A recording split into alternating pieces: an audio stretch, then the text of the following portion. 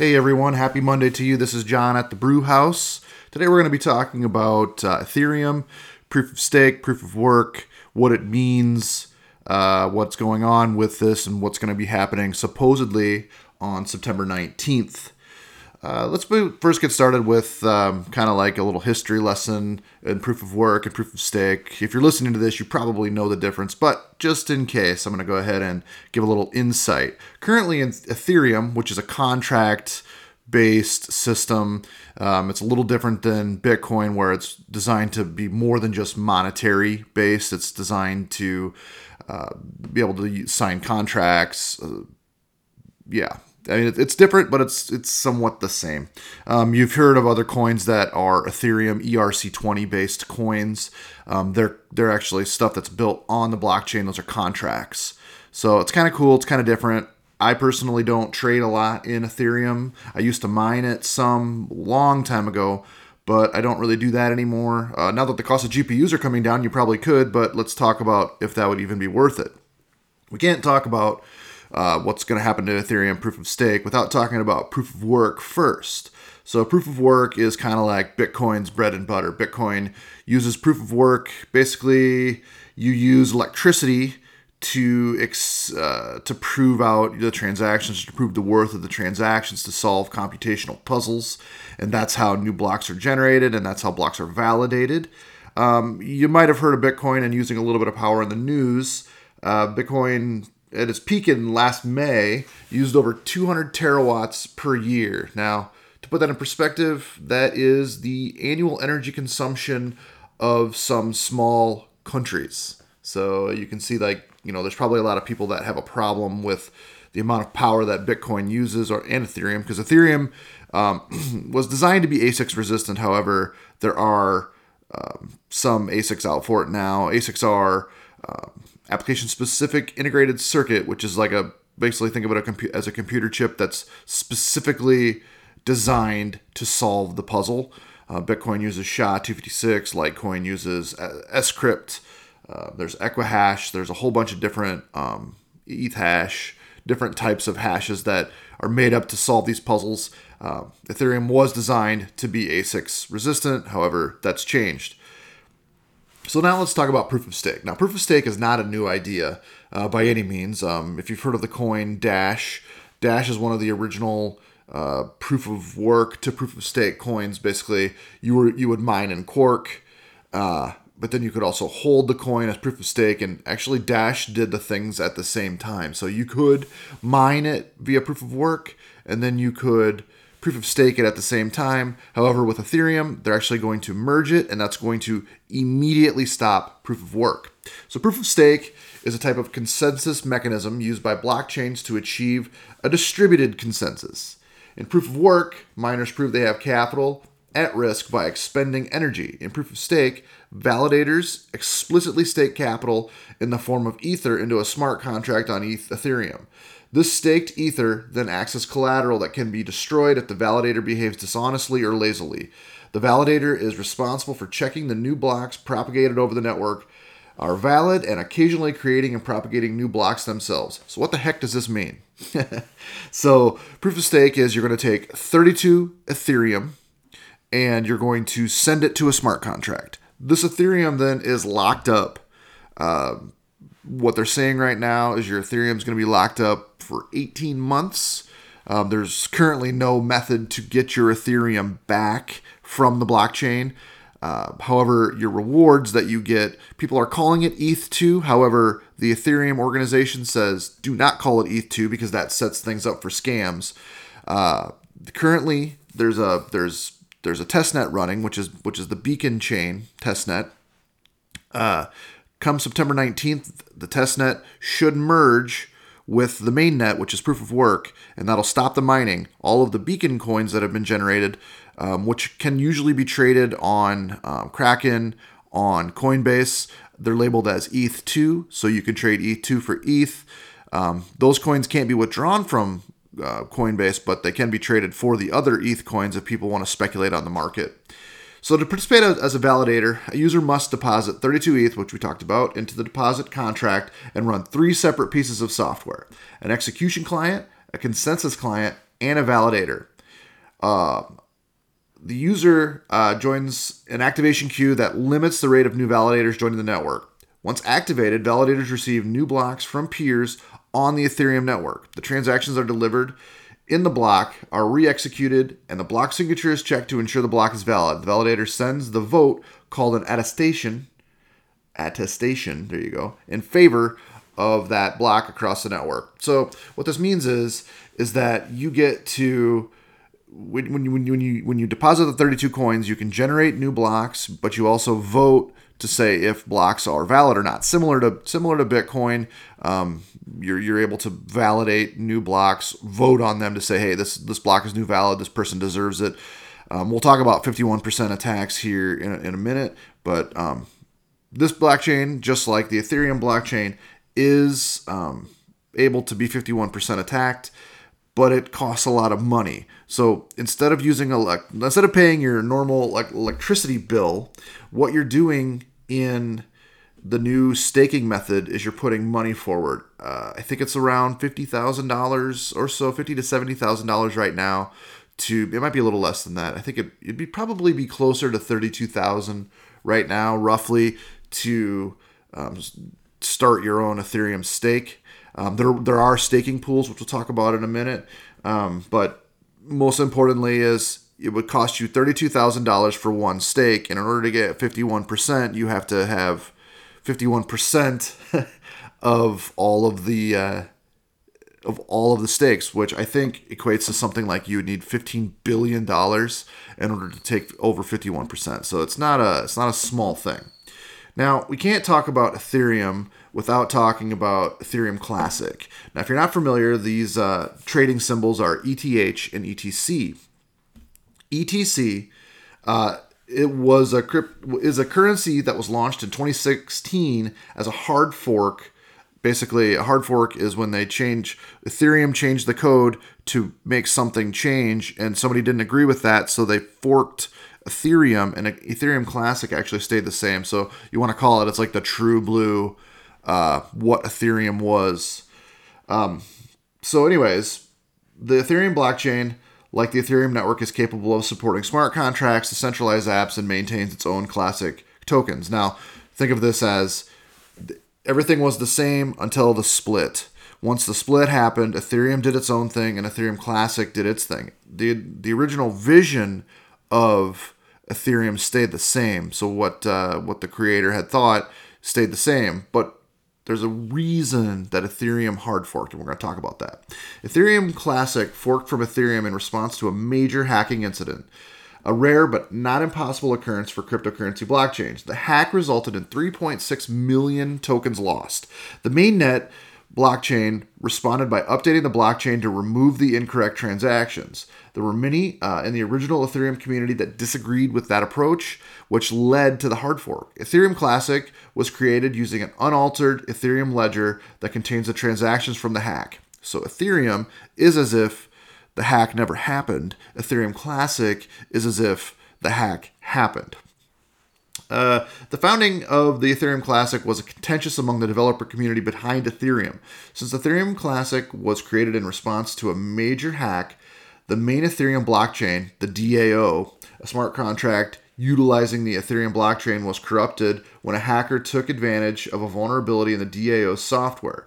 Because the DAO was such a large part of the total Ethereum in circulation in 2016, the Ethereum developer community debated and ultimately took action to create Ethereum Classic as a hard fork, complete split from Ethereum. The hard fork was successfully completed on July 2016. Now, I don't agree with the wording of this. It makes it sound like the Ethereum Classic really isn't Ethereum.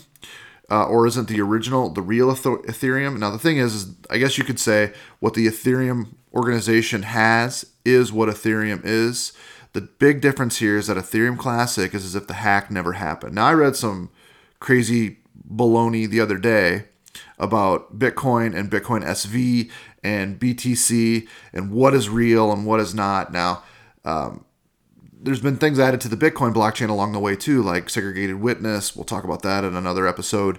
That maybe Satoshi's original vision wasn't there. However, it added more layers, better layers, but Bitcoin SV is as if it's Satoshi's original vision that can do more transactions per second and all this other stuff. However, with the introduction of Lightning on Bitcoin, all of that kind of goes out the window and doesn't matter anymore. All right. In January 2019, a group of hackers took a majority control known as a 51% attack on the Ethereum Classic blockchain. The group ultimately returned the funds. The Ethereum Classic network again fell victim to a 51% attack in July and August of 2020. All right, what's a 51% attack? A 51% attack means you own 51% over 50% of the processing power of that chain. So it means, for example, if let's say there was 10 gigahash running on the Ethereum or Ethereum Classic blockchain, and you came in with 11, it'd be 5, a little over 5, say 6 gigahash, you would own 51% of that blockchain, which means you could make all of the blocks and you could make all the other blocks on the blockchain not appear because you would own the longest chain because you own the most processing power. The longest chain in crypto always wins. That's why I like a lot of sites when you go to send crypto or exchange when you send crypto to be like converted, to sell it for Bitcoin or to sell it for Ethereum. It takes X number of transactions before you actually get your funds because it's waiting to see to make sure that the transaction is going to be valid because the longest chain wins. That's why it'll say sometimes it takes 4 it takes 4 blocks before, and your transaction has to be seen in all 4 blocks. And if it's not, then it's not a valid transaction and you can't spend the coins. Now, some places have changed that because a 51% attack in Bitcoin is going to be very difficult because there's a lot of miners behind it that aren't related to each other. So that's in basis, that's a 51% attack. One can speculate, who did it, how they did it, why they did it. I mean, it could be the angry Ethereum people that are going to be going after the ETC people for continuing the chain. Who knows? I don't know why people do what they do, and I don't know why hackers do what they do either a lot of the times. So, all right. So this is taken right from the Ethereum.org, and it really explains what's going to happen on the 15th, and with a really good analogy. All right. So taken right from Ethereum.org. Let's consider an analogy. Imagine Ethereum is a spaceship that's not quite ready for interstellar voyage. With the beacon chain, which is the current test net that they're testing all the validators and everything on. If you staked Ethereum right now before September 19th, you're on the beacon chain, and I'll keep reading. The community has built a new engine and hardened hull. After significant testing, it's almost time to hot swap the new engine for the old mid-flight. This will merge the new, more efficient engine into the existing ship, ready to put some serious light years and take on the universe. So think of it as you've got a straight line, and that's the current Ethereum mainnet. Now, running in parallel to that is the beacon chain testnet, or Ethereum 2, as some people are calling it, and that's running in parallel. And pretty soon, what's going to happen is the main is going to stop. And the bottom chain, which is the beacon chain, is going to go up and go into its place. And at that moment, proof of work, or mining with GPUs, CPUs, ASICs, goes away and it's gone forever. Now, there's a big timeline in all of this, and it may not even happen. This is, if it doesn't happen, this would be one of the many times the Ethereum, this switch, this merge hasn't happened. And, some people may call it smoke and mirrors. I don't know. I do think that, proof of stake, I believe in proof of stake. As I mentioned before, I'm a big Deconomy guy. I love Deconomy coins. I think that proof of stake noting is a great way to support the network because it proves that, you've got skin in the game. All right. So one of the other things that's going to happen here is there'll be different layers to this upgrade after the proof of stake happens. And one of those things is called sharding. So while it's a funny name, it actually is a thing. So currently, when you send an Ethereum transaction, there's one main blockchain. That's where the Ethereum happens, and there can be only so many transactions in one block. And so, things can get backed up. It causes the gas fees to go through the roof, because I think the one thing that's important to know here is that when the switch to staking happens, gas fees aren't going to go lower. What's a gas fee? It's the amount it costs to send Ethereum. I was sending Ethereum to a buddy of mine a while back, and I think the gas fee was $20. It was more than the actual amount I was sending him. It was crazy. Anyways, so they're going to introduce this thing called sharding. And sharding would split Ethereum's entire network into smaller pieces known as shards, which is intended to increase the network's scalability. It does this by breaking up data within the same blockchain. In essence, it creates multiple mini blockchains. This becomes a lot easier to do once the protocol moves to proof of stake. Ethereum will aim to create a physical sharded system of 64 linked databases. Sharding is a concept of computer science that scales applications so they can support more data. If sharding can be implemented in Ethereum, each user could store a part of the change to the database instead of the entire thing. So basically, instead of having one mainnet blockchain, we're going to split this thing up into 64 blockchains, which means every time a new block is made, it's going to be made in 64 times, which means you could really scale the number of transactions. Plus, you don't have to hold the entire blockchain on one single computer, which I think is right now is like 1 to 2 terabytes. So I think that's a great thing. Now, when I was researching this, it took me a long time to figure out, will the coins made on Beacon Chain merge with the mainnet? And the answer is yes. The coins will, when merged, will be active on mainnet, Ethereum 2, all of those things that like Kraken or Coinbase has called them, will just be ETH. So if somebody comes to you and says, here, buy some ETH2 coins, don't do it. It's a scam. Like I said, the Ethereum organizers don't even want you to use ETH2 as a thing. All right. So let's talk about... So we've talked about the validator, how they have to deposit 32 ETH, and they have to run 3 pieces of software, an execution client, a consensus client, and a validator. But don't worry. Places like Coinbase and Kraken will let you stake Ethereum right there. You don't have to do anything. So, the days of having this big shed full of GPUs that are mining Ethereum are over. Well, maybe. We'll talk about mining here in a little bit. I didn't really put that in my show notes here, but I do want to talk about the implications of mining and potential implications on the price of Ethereum. And I maybe even want to speculate what's going to happen to the price of Ethereum based on what I know from the economy and proof of stake and when collaterals change and all that kind of thing. In the economy, we call the 32 Ethereum, we would call that your collateral for noting. This is very similar to noting more than staking, because in economy and other stake coins, you don't have to have a specific amount of coins to be considered staking, whereas Ethereum, you have to have 32. And to me, that sounds more like noting than it does. And the fact that you have to lock them up. However, in noting, we can get our coins back through a procedure that we'll talk about some other time. But the point is that this doesn't sound like staking to me. This sounds more like noting, but they're calling it staking because I think eventually you'll be able to get back your coins that you one time locked up, and you can get them back right away. Let's see.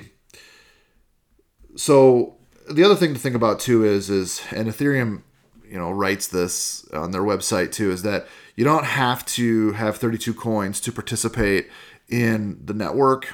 You can become, I think, a consensus client. I'm pretty sure. Let me just verify that.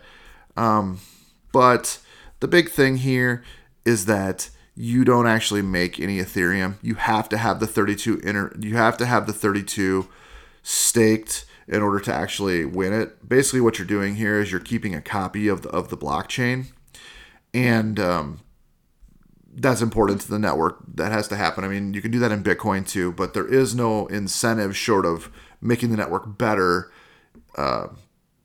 by doing whatever it's called. I can't even remember, but it doesn't matter. It's basically you're running a copy of the Ethereum client, and you're keeping a copy of the blockchain or blockchains when it switches to the 64, or pieces of each of the 64. All right. Whereas proof of work, the timing of the blocks are determined by the mining difficulty, and proof of stake, the tempo is fixed. Time in proof of stake Ethereum is divided into 12 seconds and epochs 32 slots. One validator is randomly selected to be a block proposer in every slot. This validator is responsible for creating a new block and sending it out to other nodes on the network. Also, in every slot, a committee of validators is randomly chosen, whose votes are used to determine the validity of the block proposed. All right, so what that means is similar again to the economy coins or regular proof of or noted coins. Is most noted coins are fixed at 1 minute blocks. I don't know what the proof of stake time is going to be, but it's going to be something fixed. And so what that means is I call it a baton, and the oldest coins win. So in noting, when we have our coins locked up, say it's 100,000 PNY, I call it a baton pass. So it's a big circle, everybody's standing in the circle, and the baton is passed to the next guy, passed to the next guy, passed to the next guy, and it's passed every minute. Now, I think that probably in the Ethereum proof of stake, it's going to be seconds rather than minutes, mostly because they make, I think they only make like 1 Ether every time a new block comes, and so you could have it every few seconds, and there's not much inflation there. Plus, there's this whole thing they do with burning Ether that I don't understand, and I don't understand why, but whatever. So I guess let's talk about mining and the implications on the price and what I think is going to happen. These miners, obviously, if you look on eBay or anything like that, you can see that the GPU prices are falling, and they're falling pretty drastically. These are people that are just going to get out of the game. It's not profitable for them anymore. They don't know what's going to happen. It's too much uncertainty in the market, so they're trying to get as much money as they can out of their GPUs. Fine, I don't care. That's cool. What do I think the big guys are going to do?